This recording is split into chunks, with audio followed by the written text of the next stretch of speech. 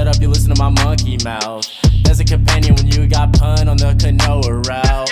Hopped in a portal and got in a fight, Elias knocked him out. Bow, Naruto fighting style. Bow, UFC he tapped out. Bow, we win, we get crowned. Monkey mouth, monkey mouth, monkey mouth, monkey mouth, monkey mouth. Alrighty, everybody, welcome back to the Ones Who Woke Up podcast. This is Joshua, as always, and today I've got with me. You know, it's your boy, Chef Boy RG, your boy from the K, from 254, Vontay Galaxy. Happy to be here. You know what I'm saying? So, this is probably going to be everybody who's listening to this podcast first time being exposed to you. So, why don't you tell everybody really quickly, where they can find you online, where they can find you out in the real world, and how they can support you online and abroad.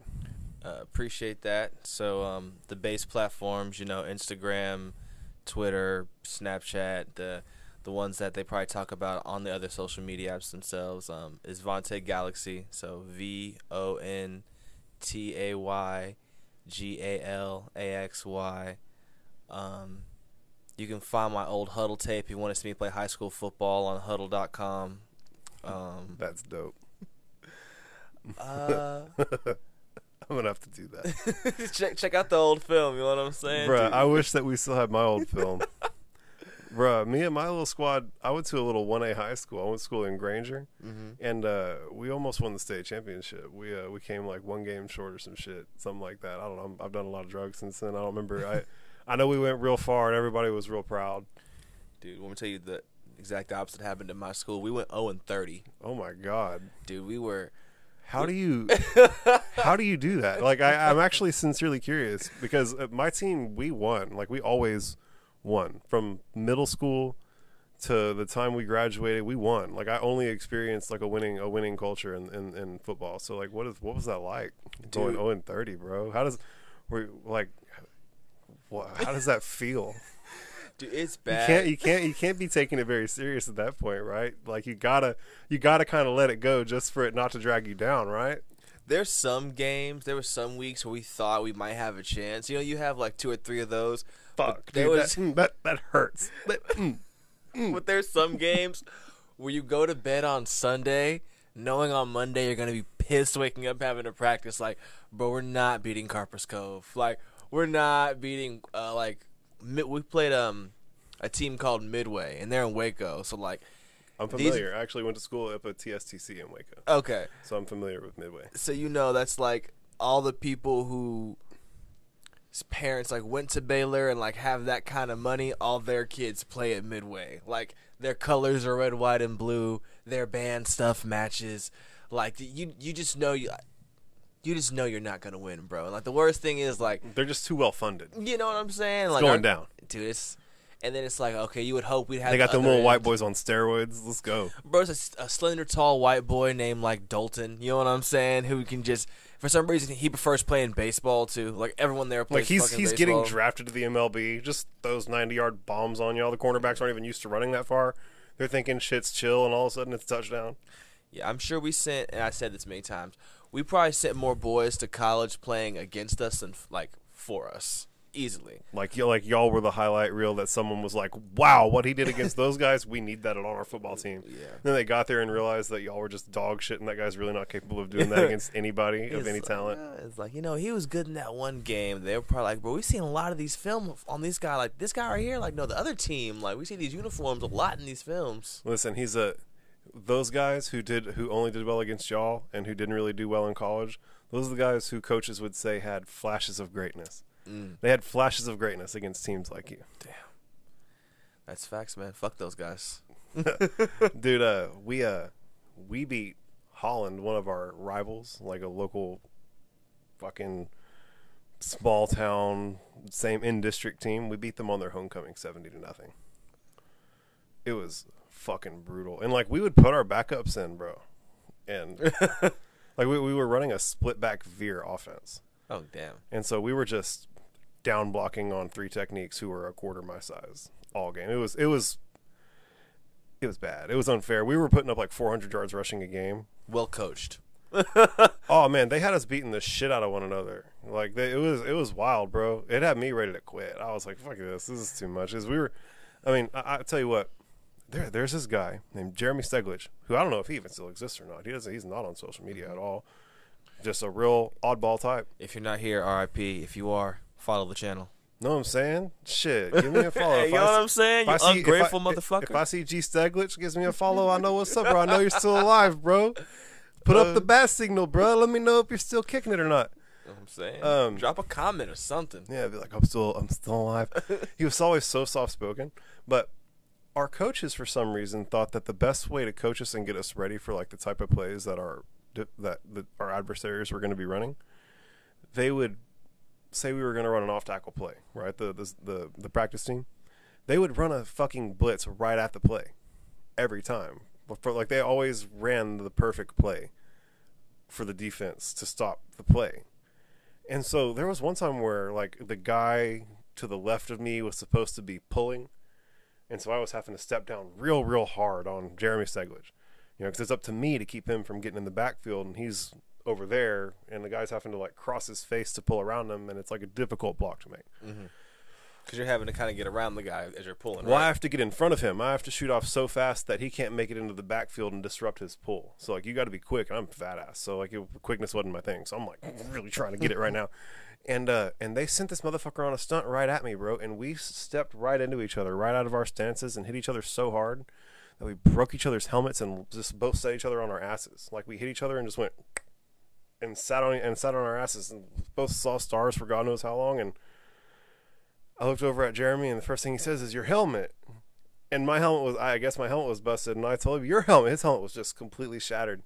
And like, bro, we shattered our helmets out of 3-point stances because they were running stunts directly at plays perfectly. You know what I'm saying? And it's and like, y'all were like what, probably 16 to 17 at the time. Dude, CCE's fucking crazy. If you Bro, think about that, coaches are probably happy as shit. Like, that's what we call hitting out here. Them boys are sitting. they were so pumped. Bro. Oh, they were like, oh, bro, like the fact that we were hitting so hard that we broke our helmets in practice was like a reason for the coaches to get crunk and inspire everybody else to hit harder too. Yeah, and there was no such thing as a concussion. You didn't get concussion. You got stingers. Only star players got concussions, and they were mad when it happened. The whole like, Yeah, I'd be like, I'll tell you what, I saw guys like vomiting and having hard times and being told they were having stingers. You know what I'm saying? Like I mean, I would say I blew my hand apart. I shattered several bones in my hand, and the trainer told me that I had just sprained a ligament, and had me play the rest of the game with just a devastated hand. Like the training that we were getting, and like the medical the medical professionals were not medical professionals. It you was, mean the girl I had in Spanish the next fucking period, bro? Like, yeah. I mean, all respect to the trainers. Like, they was always showing love. Like, they always helped out. But, nah, definitely. Like, we're all just students here doing the damn thing. You know what Well, I'm saying? we had a dude who is paid. He I think he was doing it as a plug. He ran a chiropractic business out of the town next over, and I think he would come in on Fridays and like, well, I'm y'all's fucking person who does this, and they just raked in cash, being the guy who like served the football players. Like, I need to go see so and so. My back's fucked up, and they go see him as the chiropractor because he would come in and be our trainer. Like, I'm certain it was just a fucking lick for that guy in retrospect. Oh, definitely. He definitely had the system going on, bro. If you can find you a little slice of heaven, that's what I tell people, man. If you ain't got to have everything everywhere all the time. You can find your little slice of heaven. If you can just be the guy that gets tires to the dealership, or you can be the guy or the woman or anybody, individual, whatever everyone wants to call themselves nowadays, that can just make the connection from point A to point B. Like, you can definitely make your own slice of heaven. There's some guy right now in my hometown who owns a barbershop where it's just one chair, it's just him, and he has clientele come to him all day. He don't see nobody he don't want to see. He works when he wants to work. He's not the most famous barber in our area. He's pretty known. He's very known. People are definitely wait outside and book him. You know what I'm saying? But people get so upset because they ain't got the comparison. Comparison is the thief of joy, man. I saw a thing that said it's wild how social media has desensitized us to support, right? Like, you make a post, right? Homie makes a post for his barbershop, gets 15, 16 likes, cares, and heart reacts, right? That don't feel like a whole lot because you see people getting millions, but like, bruh, if 16 grown-ass adults walked up to you and looked you in the eyes and said, bro, that's awesome. I love what you're doing. I think it's so dope. It bring you to fucking tears. And that's happening. Like, that's the intention that those people have and so it's just wild how people have been desensitized and how like the meaningfulness has been lessened whenever people try and go out of their way to be kind. You know what I'm saying? Like because it doesn't feel the same. Like I can even say it like, bro, I post a meme, get 5 reacts. It's like, But like if I posted a meme and like literally you, him, and like 3 other people in this room were all like, bro, it's so dope, and like gave me high fives, it would feel totally different. You know what I'm saying? Do you think sometimes we feel different if strangers like our stuff on social media than our friends? Because like I feel like my friends are pretty supportive of the music I do, the shows I put on. So I'm like, when they show me love, unless it's like an abundance at once, I don't feel it as much. But if like someone who I kind of know, who is like, oh, I met her through him and him, like they really don't know me, but they know of me, and then they like it in common, I feel different. Okay, this person that kind of knows me sees it instead of people that always see me. It's a different value that you've achieved, right? It's one thing to get the good job from somebody who you already know and that already knows you and that already knows you're doing a good job, versus convincing somebody who's never told you it before to say it for the first time, right? Like there's something to having won someone over, right? Like that's a new person who's now going to be part of the people who like support you and are kind, and you know, they're like part of the little tribe now, right? And so it's a different itch where you're almost getting to like welcome a new person into your little digital tribe, right? Whereas you know, getting a like from someone who's been doing it for 3 years, that's just like, that's homie, you know what I'm saying? And so it's the difference in you know, getting a high five from your homie you've been high fiving every day, and getting a high five from someone you just got your first high five from with, and it's like, oh, that feels good, I think we're gonna do more high fives. You know what I'm saying? The potential for these high fives is astronomical. Feel me? Like if you replace fucking social media reacts with high fives in real life, it like suddenly starts making a lot more sense. Definitely, that makes more sense. That's when my choir director told me this. We were talking about, you know, someone had got through a heartbreak, some bullshit, I forgot what happened, but we were talking about she related love to money, and she was just like, if someone told you that a bank is always losing someone's money, would you trust them? She was, and we were like, you know, generally no. She's like, well, if I told you someone was always messing with someone's feelings, would you mess with them? I was like, no. Well, like, okay, yeah, but they were like, it sounds easy when you talk about it and just like on paper, but once you go to a bank and they fuck with money, you can take it out pretty easy. But you're messing with somebody and they mess with your emotions, it's kind of hard to retract it. You know what I'm saying? So there's long-term baggage that comes with that, whereas it's very much more just like short-term transactional with a bank. So it's not a true apples-to-apples comparison, but I understand there's something truthy that they're pointed at, and I think that people need to understand about the subject of truth, that our monkey words are never going to get there. Oh, at all. Like there's something beyond what our, like every time that we articulate something to one another, it like just hopefully creates an image in your brain that looks similar to an image that I have in my brain. You feel me? That's all we're really trying to do.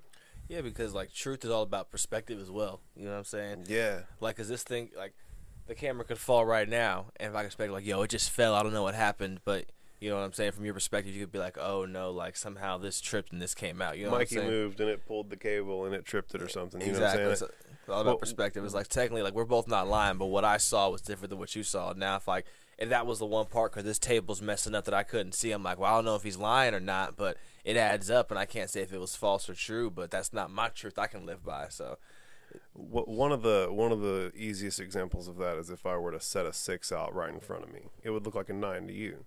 You know what I'm saying? And so you're seeing a 9. You are truthfully seeing a 9 from the perspective that you're sitting at, and I'm truthfully seeing a 6 from the perspective that I'm sitting at, and it's literally not the same value. Mathematically it is, and logically it is not the same thing, but we're both speaking objectively, truthfully from our perspective, right? And so there's a ton of shit like that, and I took a huge dose of LSD one time. I thought you were gonna say a huge dump, but that's way better. Yeah, well, I mean, so I had a guy trying to explain to me that apparently when you take LSD, you're supposed to take a huge shit, and I've never done that, and so I don't know, but so it's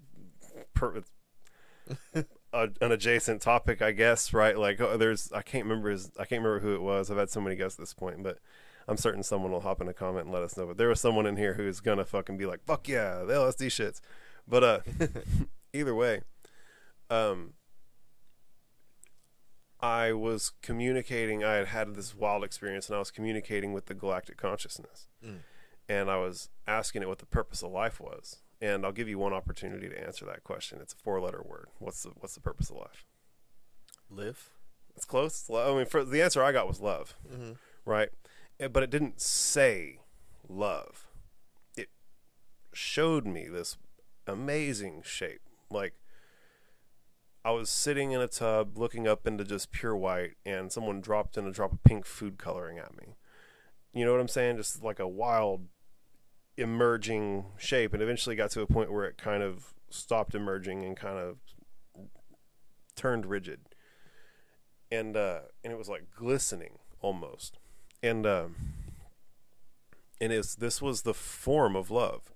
This is what the galactic consciousness thinks of as love whenever it thinks of as love. And you know, to kind of bridge the gap between where I'm at and where we're going, imagine, you know, if you could take your perspective of what love was and turn it into a 2-dimensional snapshot, right?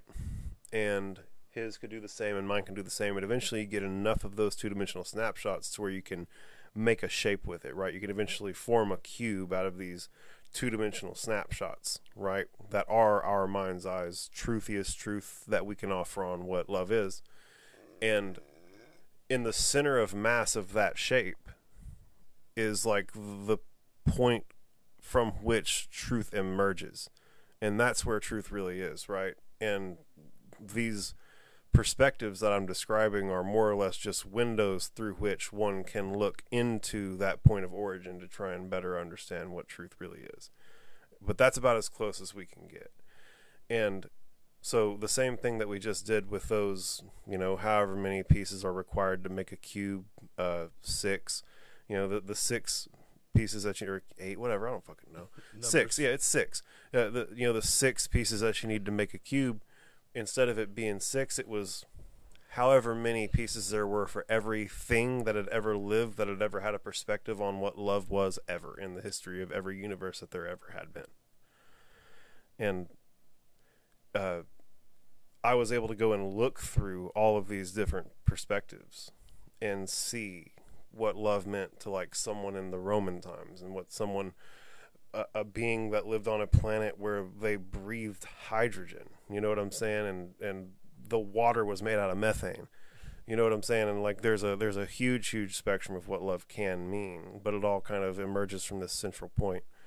And I think that, like I said, there's no real getting to it, and I think that if we could all understand that there's no real getting to it and just try our best and not get so hung up on being super concise all the time and just get a point across, we would all be a lot better off. You know what I'm saying? Mm-hmm. So with that, I know you said, yeah, take 2. I know with that, you were kind of explaining that you guys are going through different visions and different bodies and different eras through time and see what different entities all felt about love.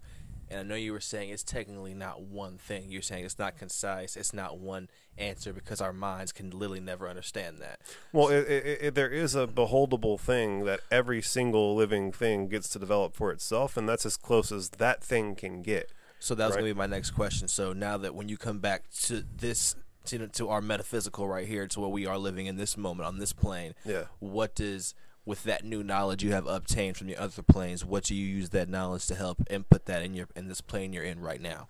Well, the main thing is that for love. Yeah, well, so the main thing I learned is that the universe is infinite.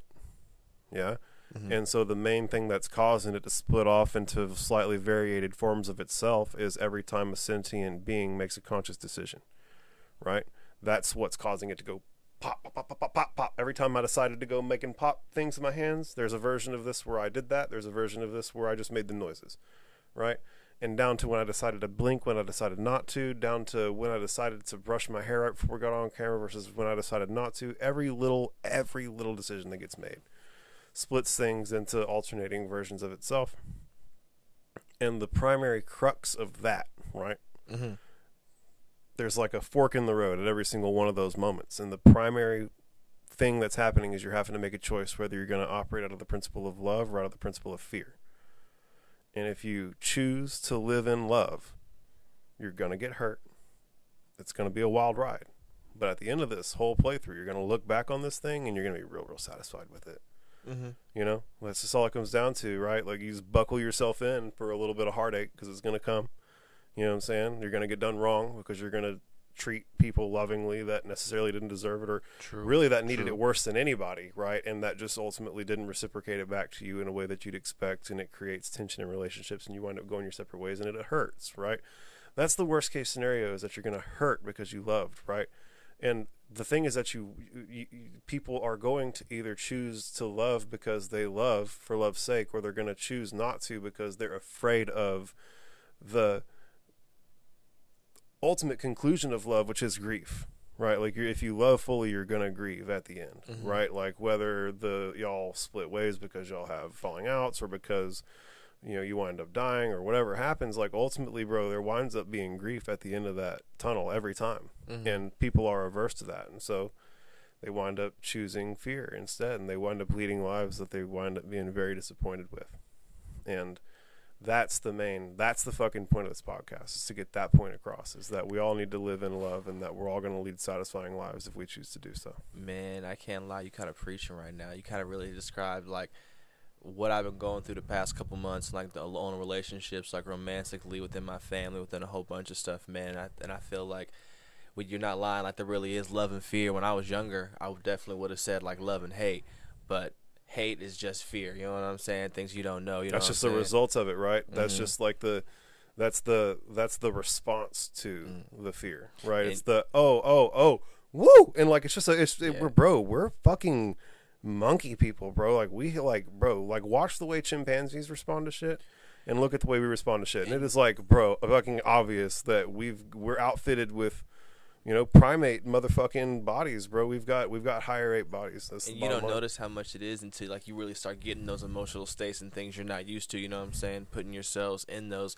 situations that you're not used to, like the ones that come once in a lifetime or once in a while, or not too often. Either way you want to phrase it or say it. The ones that really test you. You know what I'm saying? Because you're not the lying. ones that really matter. The big tests.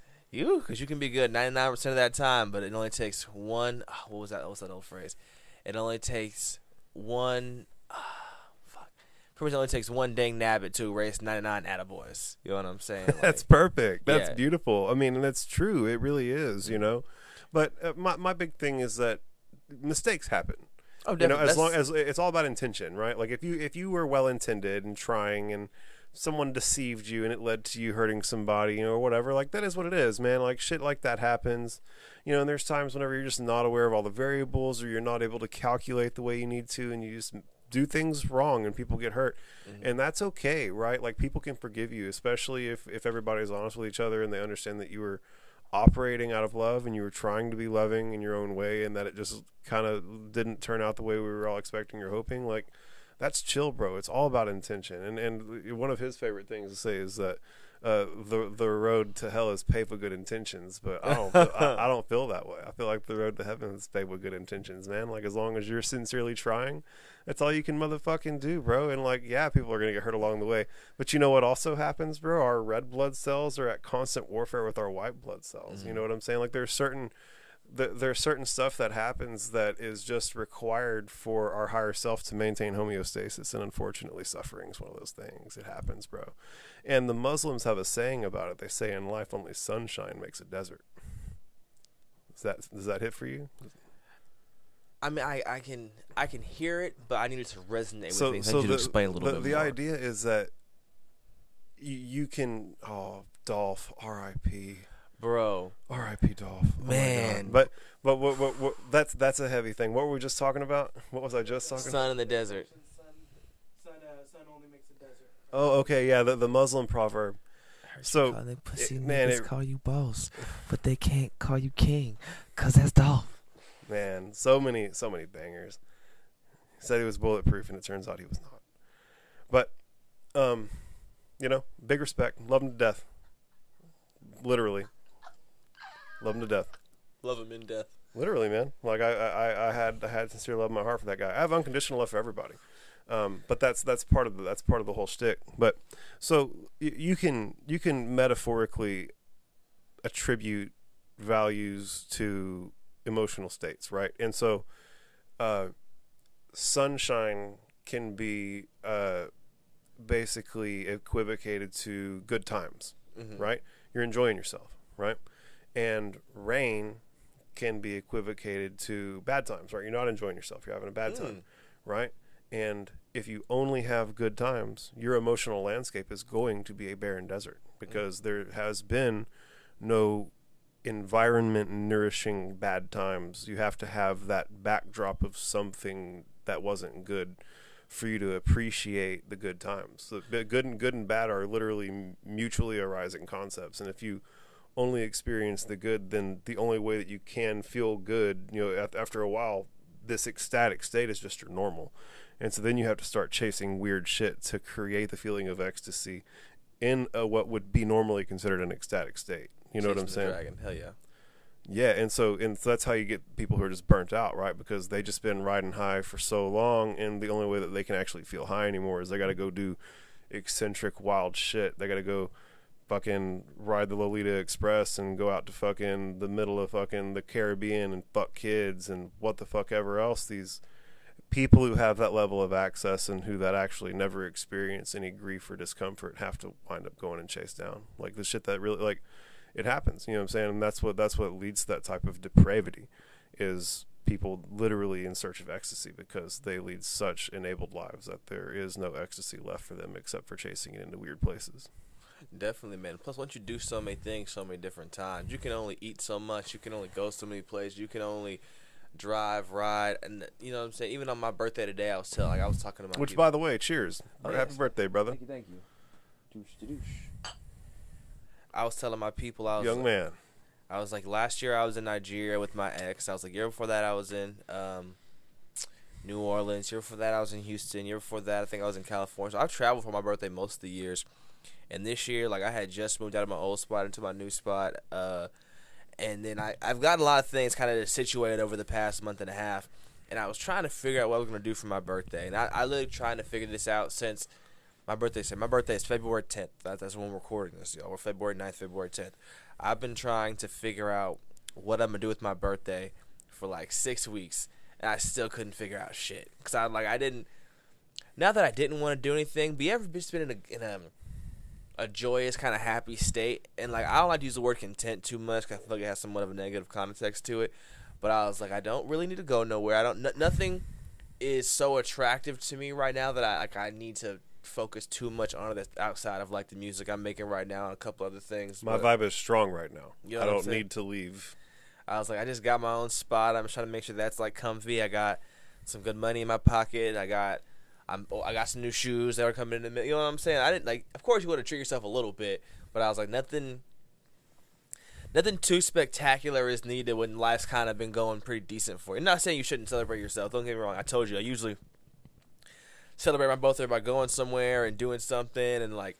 But just nothing was really making your heart sing this year. Yeah. You just got into a new spot. You're nesting right now, homie. You're like, you're settling in right now. You're doing grown man shit. Got to, man. You said you got to find joy in things.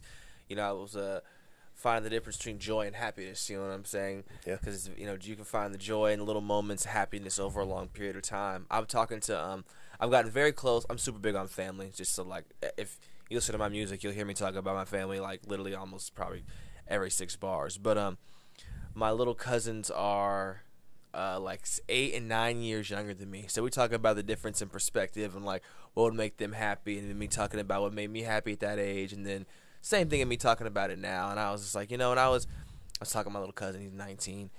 I was like, man, you know what made me happy at 19? Pussy. I was just like, pussy, Yeah. weed, and Money. exactly. I was like, having a fake ID so I can get the alcohol and Weezy lie. status. Pussy, money, weed. Yeah, Homie. it's like pussy, money, weed is all your boy need. I was like, now I was just like, having more money in my bank account than my bills are due is a great feeling to have. You know what I'm It saying? really is. Having a fridge full of food that's not expiring recently is great. Don't get me wrong, but and I'm just obviously just throwing some satire too. But I'm just other things make me happy. Like when music career is going well, you know what I'm saying. Me and my people are doing decent. It's a whole bunch of things are like trending all in the positive direction all at once. Yeah, so I've been trying to tell folk like, do what makes you happy. Do it in like sometimes, and I hate to say this, it sounds so typical. be okay with being disliked for a little bit. Oh man, I tell people it's so funny. I've told my business partners so many times, make some enemies. Be yourself. Like I get so sick of people bending over backwards for the sake of making the next person happy, or for the sake of making sure that that person has no problems with them. It's like, bro, I would much rather you be yourself and you and I have a little bit of friction over whatever than you just like socially chameleon your way through the experience and I not actually be able to get a feel for who you sincerely are, because you'd rather just make it through the experience comfortably. That's like pussy ass energy, dude, and I don't fuck with it, man. Like I don't like it, and I think that it's bad for people. I think that we've like mastered the art of politeness, and I think that we really need to, I think we should be allowed to intellectually gore ideas that deserve it. You know what I'm saying? Like if you say something fucking stupid to me, I should be able to be like, that's a stupid fucking idea. You know, but instead, if you were to be like, oh man, I heard that they found some fucking island that's the sinking continent of Lemuria, you know, from I saw it on a YouTube video. You know what I'm saying? I'm expected to sit here and go, oh, that's neat.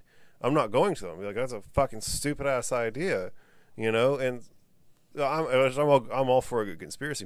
There's a lot of conspiracies that are really good. 9/11 was an inside job. My mom was on the first plane to the Middle East, and 9/11 was an inside job. Boy, let me tell you.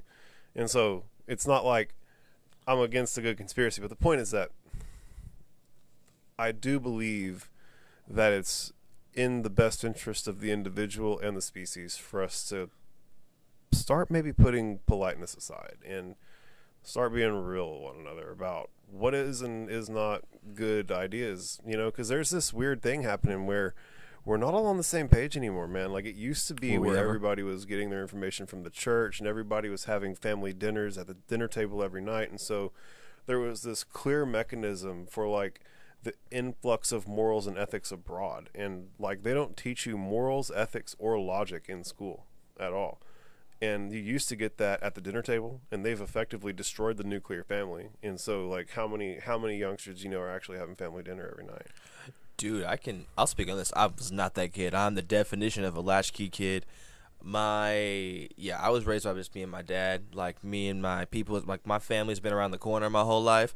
But so I had, my nucleus family is so much bigger because I would have, like, my grandma, my cousins, my aunt, my mom. Well, the nuclear family is I know, it's like the father. Mom, dad, yeah. So like that, I was saying, is like that's out the window. So know? Like it, I think what you're saying too, because I was talking to people about this too. So two of my best friends are nucleus family. They have, you know, mom and dad stay in the house, like their own mom and dad, like not no step people. Like yeah, they got the whole thing. Yeah, they had. One of my homies, they had a fucking golden retriever named Buddy, like Air Bud and shit. Nailed you know it. What I'm saying? Nailed it. They're killing it. The other two had a fucking Alaskan Husky named. Guess what? I'll pay $5. You can guess the name. I don't know. Husky. Close. Balto. Oh my fucking god, Jesus! Yeah. Jesus Christ. That's I know what you're talking about. No, but it was the one off the Balto, the Disney movie. Though you're thinking of the girl's name of it. But yeah, man, you see how different like their thought process is, how they go about things, how just even how they react in life. Like both of them, we were literally all all same age. All our birthdays are 8 months apart. They are both in the past 8 months have gotten married and started They're that. just on the same trend their whole life. Yeah, and it was even. It's just funny to watch because the conversations me and these two can have are very different than conversations I can have with almost anybody else. Because not only have they known me for a long enough time to get how I talk, we have also lived a good enough life all around to be able to speak our perspectives on certain things, to be subjective and objective. I can even bring them almost an abstract idea of a question, and we can fill in the question and then get to discussing it. You know what I'm saying? And they are maybe only like 8 people I know like that in my whole life. But I forgot where I was going with that conversation. That's all good, man. Yeah. It's good to have good people around who you can have good conversations with. So one thing that I've been meaning to ask you is because we talked about my psychedelic experience. Have you ever done any psychedelics? Yeah, I've done a couple. I haven't. It's probably been. When was the last time I took a shrub? I think maybe within the past like 8 months or so. When last time it was hot, so maybe like 10. I haven't. I was on the shrooms for a little bit. I can't lie, because I didn't take it. So my first one ever was probably my first week of being like 19 or something like that. I took acid. And all my friends were like, we were gonna go to a party, and That's like, the wrong plan. This is already a bad plan. So this is before we were gonna get acid. So. Just for the sake of everybody, right? Like, if you're gonna take acid, don't go to a party. Oh no, definitely. So we were gonna go to a party. We were like, let's get lit. For some reason, the party. So we're like 19, obviously. So we're like as broke as a goddamn joke. So we had no money to One get of into y'all this works party. at Taco Bell. Yeah, none of us have no jobs. We're all like just Excellent. let's chill. Until one of my friends, Camo, I forgot his DJ name. I can shout it out right now, but well, Indigo Camo is his Instagram handle. But he was like, well, we can get acid if y'all want, and they all were like, bet. I'd never done it before. And as you can kind of tell, bro, as earlier conversations, if I don't know something, I'm going to kind of tell you, or at least ask you to explain it to me. I'm not going to be like, yeah, bro, yeah. Yeah, you were very, very open and honest about not knowing what you don't know. Yeah. You know what I'm saying? Like, it's chill. And it's chill. Yeah, I'm not going to lie. Like, that could be $1 million question. Like, no. But they're like, I've never done it. Like, bet, let's do it. So we took 3 off rip. First time doing it, I just took 3. Because that's what they were doing. So I was like, well, I don't want to seem like a pussy. So, give me 3 too.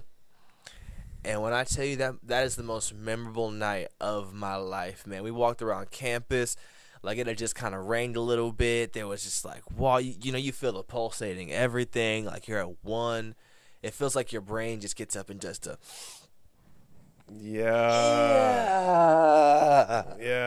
Fuck yeah. And it was awesome, man. So after acid a couple times in, and I kind of stopped for a while, man. I feel like I was getting that taste on my tongue for a while, like just that eerie feeling. And then the same thing, I play the Oculus for too long. But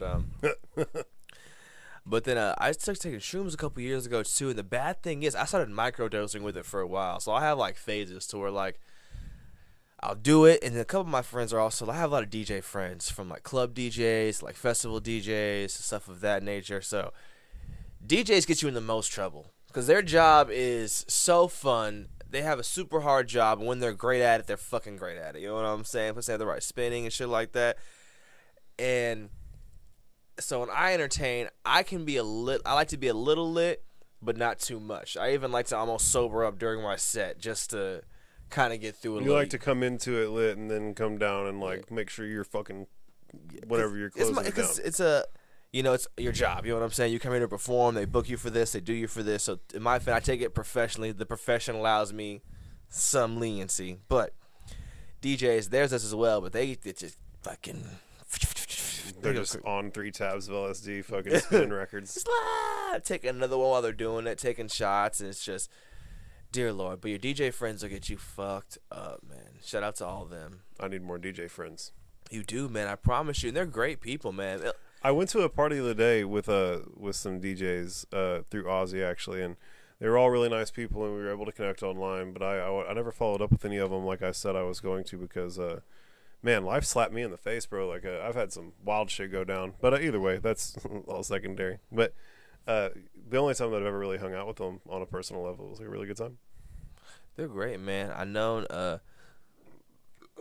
half my DJ friends I met before they were DJs. And they were just, ironically, there were people that just really loved music. I mean, that makes sense. Like, and they didn't. I mean, I feel like categorically every DJ is someone who really loves music. That's true. Some people do it for the gimmick, though. Like, do you remember when everyone wanted to be a photographer for like that whole 3-year span? Yeah. Remember whenever people were dressing up like clowns and scaring shit out of people? Dude, remember when Tiger King was the shit? That guy thought he was going to get out of jail. We all did for a little bit. He had a limo waiting for him, bro. Dude. He didn't get out that limo. He rented that limo for nothing. Dude, I remember. Oh, my God. Poor Tiger guy. King was really a thing for Poor a while. guy. Dude. He got his little 15 minutes, but he was in jail for it. He's old as shit, and he's fucking not able to do meth. I'm certain his body literally ran on amphetamine. Dude. So, your mushrooms endeavors recently. What's the most like important trip you ever had? Have you ever had anything that was really introspective and that like mattered and you felt like you learned something from?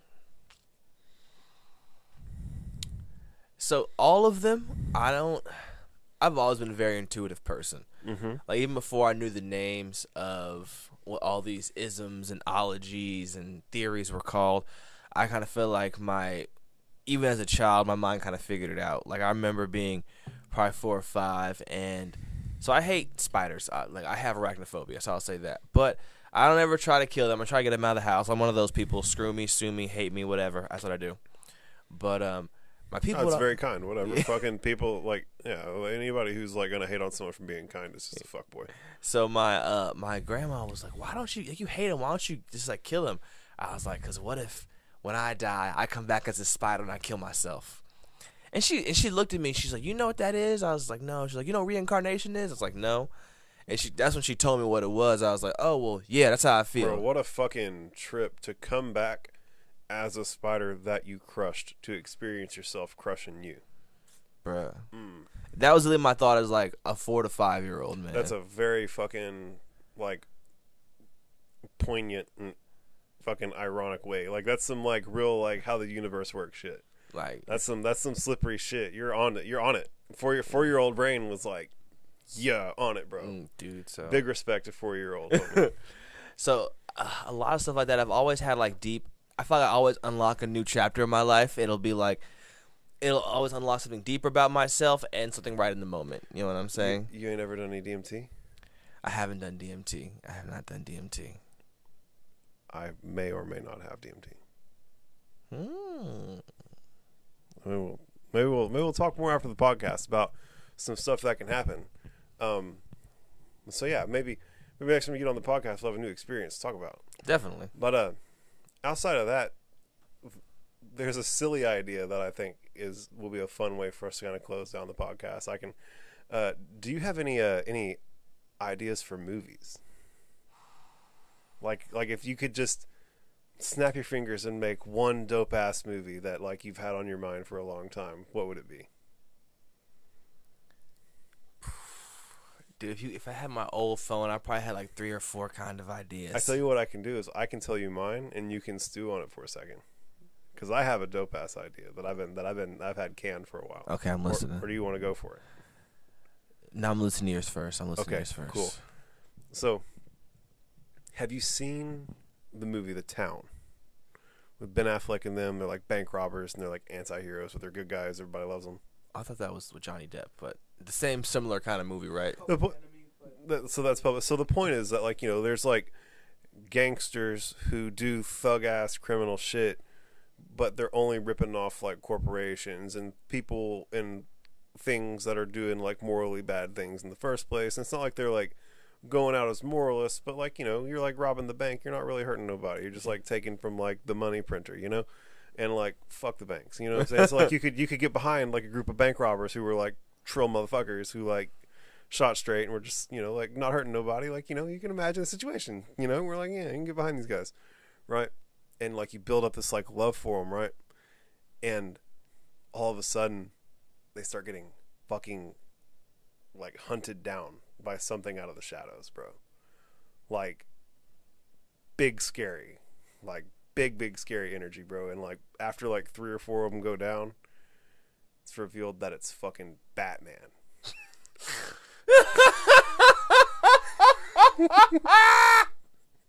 It's Batman's origin story, bro. I'm Batman. It's like he just finally like after like there's one left, he just like steps out of the shadows and reveals himself, and like he just socks him in the fucking face, and the screen goes white, and that's the end of the movie.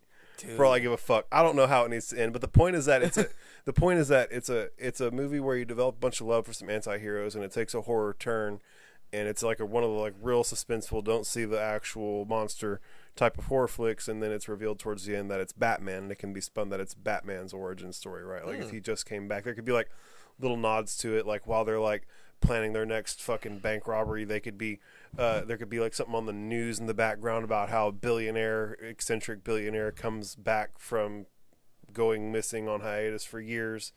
You know what I'm saying? Like one of them could be like, that could be our next lick. If a stupid ass billionaire came back from his yacht party for 2 years, we could get that motherfucker. You know what I'm saying? Just like throw little nods at it, and then like you can't do too much though. You can't say Gotham for anything. No. You can't like none of the big. It has to be very subtle, like hints you drop. So one of the things I thought is that maybe like the big bad who runs the bank could be the Penguin. You know what I'm saying? And that could be revealed like at the very end after like maybe like after because they're good guys, right? Like the guys he's going after are good guys. Maybe after he like gets the last one, he like who's your boss? And he's like it's the Penguin, and then or like it's this guy, and then like it reveals him. You know, he's been like in the shadows the whole time, and it reveals the Penguin, right? Like doing his little penguin laugh or something, and like he could like some lightning could crash, and you could see his face for a second, and then the movie ends, right? And it's like shown how like crime was running rampant in this city, and Batman comes in, and like it's the first time anyone's really experiencing him. Into the movie, you get the bat signal. You know what I'm saying? You know what I'm saying? I can see it. I fuck with Batman. It's Bruce Wayne. You know what I'm saying? That'd be interesting. I've always wanted a movie where Batman is like the horror antagonist. Like I like because every time that you watch a Batman movie, right, and like Batman drops in, you're like, fuck yeah, Batman. You know what I'm saying? Like, I want the terror that the bad guys feel when Batman drops in. I want you to feel that. I want you to be like, oh fuck, it's Batman. Like I want you to feel that. You know what I'm saying? And no one's ever been able to fucking nail that, bro. And like I'm telling you, bro, like it needs to be like you need to shit a brick when you see it's Batman.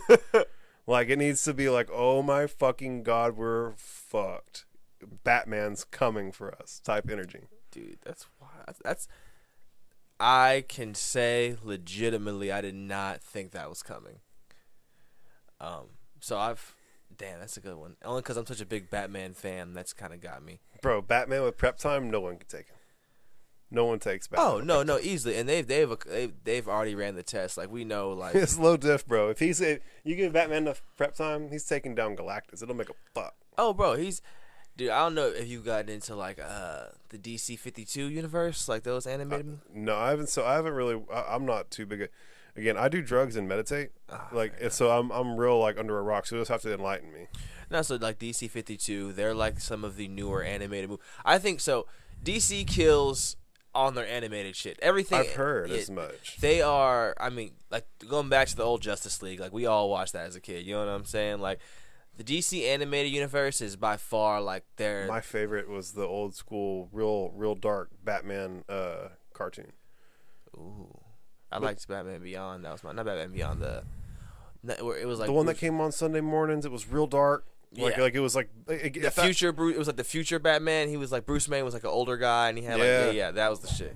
Batman bro, I'm telling you. So I'm telling you, like Batman Beyond, how they depicted him like in the shadows and real dark like that. I think that's what inspired my like horror Batman kick. Like I really think it could be done right. Dude, so I've been thinking about it. I can remember one. I don't have so much of the. I have the plot and what I would like it to be. I don't have too much of the intro, but pretty much it would just be kind of somebody. It can be a man or a woman, and they're kind of going around in a dizzy state, and you kind of see them not necessarily committing too many hard crimes, but just kind of figuring things out. But they're almost, how do I say this? They're not trying to right wrongs. They feel like they have almost this angelic feeling of having to be like a savior complex, where they feel like they're doing right by people. Sure. They're feeling like, they're feeling like this is the best thing. Like I'm helping people with these. I know what's best, and I'm doing right by everybody. Mm-hmm. And then I would like us to, and I'm even saying too much. I would like it to be like even it portrays to us like this person is right, and like you would see online, you would see throughout the like, how do I say this? This I should have my old phone. So you should always save everything as an Apple Notes. But you kind of go throughout, and then you kind of hear his perspective. Like this is going wrong. It would kind of have to be almost like a dystopian type of situation. You know what I'm saying? So it would be more. We could understand more of his morality, and pretty much you go through the whole thing, and you pretty much figure out like he is the villain he is trying to stop. Okay, neat. Fuck yeah. Yes, I need to figure out. I had a whole thing on my notes one day. I was really high. You always gotta get. I get sometimes, so I'll like literally talk like the text in my phone. That's great. I don't text like that as fast as I would like to talk. So I'm just like, that is, you know what I'm saying, yada yada yada, woo wop de bam, shoobity doop doop doop. Yeah, that's how I get my shit. That's perfect. It's a perfect tool. Yeah. But I saw one on Twitter, so I'm just gonna say this was. I'm not gonna say this was mine. I saw it on Twitter probably a year or so ago. But a neat idea that you saw that you'd like to toy with. Yes, no. I'm not even gonna say it almost verbatim. It was.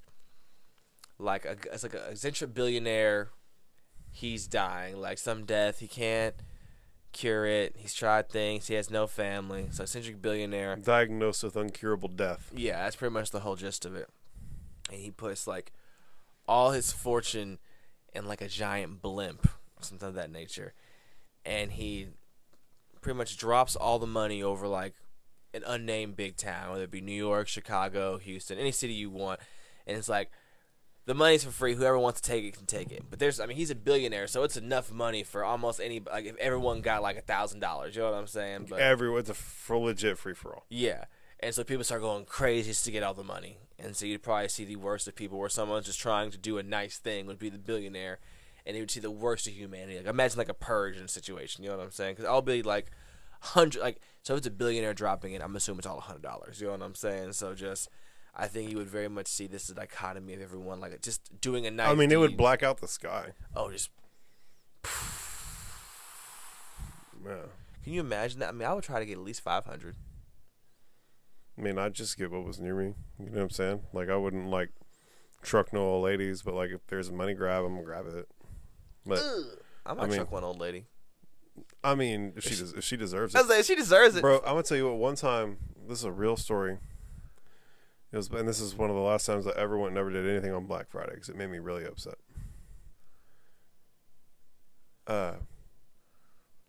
Me and my buddy Ethan, shout out Ethan, we're going to get a TV at the Walmart, actually here in town. And,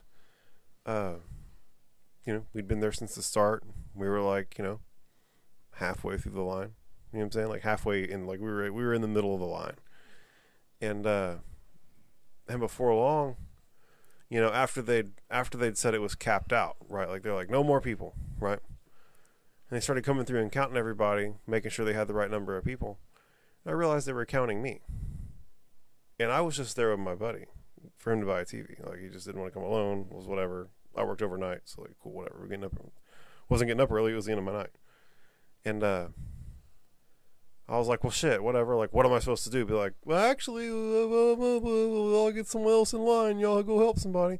No. And so, like 5 minutes later, a gentleman walked up and says, is this the line? I said, yeah. He said, was it all full? And I said, actually, there's one available spot, mine. You can step in line and have it here. You know what I'm saying? And bro, people threw the biggest fit. They were like, well, a lady literally told me I was going to go to hell for that. And I tried to explain, like, look, they've already counted me. Like it's not like the person at the back of the line isn't going to get a TV because I let him in.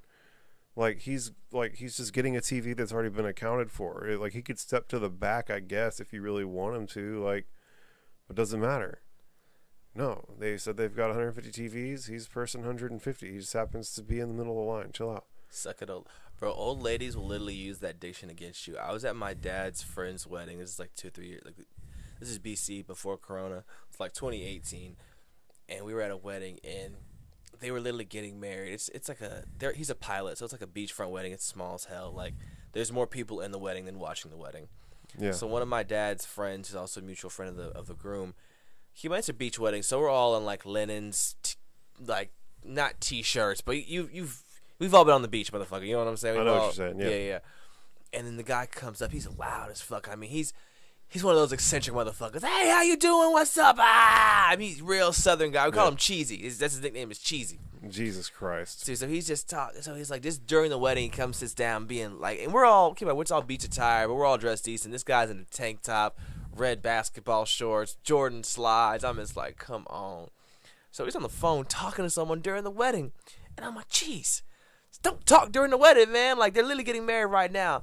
The groom's mom turns around and looks at us. She said, there's a special place in heaven for people like you.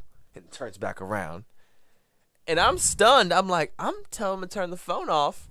And then secondly, I'm like, did she mean hell? Nope. She said there's a special place in heaven for people like you. So I'm like, is that good? Because she said it hella angrily. So I'm just like, I don't. Shit, that's her way of being like, you're a fuckboy, but I forgive you. Yeah. Fuck off. I was just like, you know what? And so that's some real bless your heart energy, bro. In fact, I was just like, thank you. And so I think I got super drunk, but I mean, that's how it really was, you know. But, dude, it's all about presentation, bro. But older Southern people will love to throw that at you, bro. Like, you're going to hell. bless your heart, I swear to God, your mother's a slut. Like, they'll always listen to that shit. Yeah, bro. It's just older conservative folk in general are tripping. I mean, but so I think it's older, like liberal folk are tripping too. I feel like, bro, I feel like if you're politically aligned, you're tripping. Oh, like the people on the far left are insane. People on the far right are insane. And the people in the middle don't get to be in the middle, because if you're in the middle, you're a bigot to the ones on the left, or you're a libtard to the ones on the right. Like, centrists have become isolated, and like, bro, the average person, like, there's some stuff that happens on the left side that, like, everybody wants. Like, everybody wants their gay friends to be able to protect their weed plants with their guns, right? And, like, that requires both sides. You know what I'm Put saying? that on a fucking shirt. Yes, bro. Is this a fucking running thing? Every episode I do, people are like, "You need to put that on a shirt." I swear that's like 3 or 4 in a row. Bro, if you don't, fucking I will. I swear to God, that shit's fucking crazy. I got $50. What's up? That's what I want to put on a t-shirt. But what was I saying? Everyone wants their gay friends to be able to protect their weed with their guns. Yeah. Yeah, that's a shirt. Yeah, well, and it's the truth. It's the real truth. Like, but that requires some stances that are on the left and some stances that are on the right, and you don't get it all if you're on either end of the spectrum, right? And like, you don't get any of it if you're in the middle, right? Oh, And definitely. so it's just a weird thing where, like, there's like 1,000 dudes on an island who run the planet, and they've like got this thing down. Like, they've got this shit down, bro. Like, Sun Tzu was writing about the profitability of selling spears 4,000 years ago, and people were instigating wars for the sake of selling spears. And so, like, bro, people been Illuminatiing in it since fucking before the thought of an Illuminati ever even existed. So Run the money, bro. Like, if you follow the money, you'll always find where everything's happening for a reason. Why it's just going on this way, why you can't find this no more, why they change this up, why who's buying who. You realize half these folks are marrying, like, their best friend's sister's daughter with their other cousin's sons. They're all keeping them, like, they're not going too far from each other either. Like, best believe that. Like, people get so amazed because, like, I don't know if you've been on Twitter. Like, Martin Lawrence's daughter is about to marry Eddie Murphy's son. People been like, oh my God, they think it's so crazy. that's like arranged, bro. So to me, I think it's so funny because I'm like, okay, like, yes, they're two rich and famous people that we know's kids getting married, but I'm like, bro, you know how many fucking rich kids I know marrying other people's rich fucking kids? I was like, this shit is not, people think because in the media, like, I have this long theory that really anybody, and so keep with me here, people get so mad at nepo babies, and I think, so like in the film industry we see it, right? Don't get me wrong, it's true, but really anybody could slightly be a nepotism baby if you just was really willing to grind it out. Like, if your dad's like so my dad's a nurse, you know what I'm saying? But he also does real estate. He's also, we're blue collar family as well. My uncle does AC. So if I wanted to, bro, I could really just do AC. My uncle has a good company, you know what I'm saying? Like, decent company. They're not like rich. They don't have 30 cars. They've made an all right living in middle class America. If me and his two sons really just stuck to it, one of us got a business degree and still got certified. If we all got certified and just picked some other field to go into, bro, in the next 30 years, we could have been like the next big AC people in Texas. So then our kids could be nepo. You can be a nepotism baby by any way it means. People just don't want to be famous nepotism babies. And that's something people like. People get so mad. Oh, and don't get me wrong. I guess even though I do music, I do get upset. Like, oh, like, you know, that's someone's father, someone's dad. Like, it's gonna happen fucking regardless. There's doctors whose dads were doctors. There's lawyers whose parents were lawyers. Like, fucking figure it out. Suck it by the, you know what I'm saying? Take it how it is. Like, if your dad did this, or your parents, if your uncle was a farmer, bro, go to A&M, be an agricultural development motherfucker. Like, help. If you really want to double down on this shit, people keep talking about a lot, like the generational wealth and all this shit. Like, bro, we can really all be about that, but people just don't want to do that. Well, man, if you're really about that life, we need to do what the Jews do and do the bar mitzvahs. We need to all gang up and chip in for our kids. You know, whenever they turn 18, slide them some cash. Hook them, we all get together. Whoever's got the best business savvy, let them be their little mentor, you know what I'm saying? Whoever's got the best, experience in whatever they're interested in, let them be their other mentor, you know what I'm saying? Like, set these kids up with some cash and some mentors and some guidance and, like, do it fucking right. Not just all of us on islands raising kids by ourselves and hoping for the best. You know what I'm saying? Like we gotta gang up as people if we really want to do it. There's a saying that says it takes a village to raise a child, and like there's something to that, bro. And like we can't all be on little digital islands and expect for love to win out. We gotta really hug each other in real life and gang up. And you know life's hard for men especially, bro. Like, we all gotta gang up and fucking be here for each other and fucking get through this shit, bro. That's what it's about. Like, for real. I love you to pieces. I love everybody who's listening to pieces. I know. And I love everybody. And so everybody needs to know that. And, like, we need more of that shit. And so, I don't know. I just hope that everybody who's hearing that knows that it's true. I hope you hear that and know that it's true. And that, like, bro, it's gang. Like, we're going to fucking get through this whole thing together. For real. There's a quote from Ram Dass that says, we're all just walking each other home. You know, and if we all just had that energy where we're just all getting each other where we're going together, man, shit could be so much more comfortable. And so hopefully we can create those type of positive vibes through this podcast, man. Big positive vibes in the podcast. You know what I'm saying? Well, I feel like that's a reasonable enough place to stop it. Why don't you give everybody one more shout out of who you are and where they can find you online, how they can support you online and abroad. I got you. Big bet. So say it's Vontay Galaxy one more time at all my social medias. That's VONTAY. I'm not signing. I'm read that over again. VONTAY You can support the comedy page at Half Baked Comedy. So like half.baked.comedy. And if you see me in Austin, buy me a drink. You know what I'm saying? That's gang. Guys, I appreciate y'all so much for tuning in. This is Joshua, as always, the Ones Who Woke Up podcast. We'll catch you on the next one. Peace.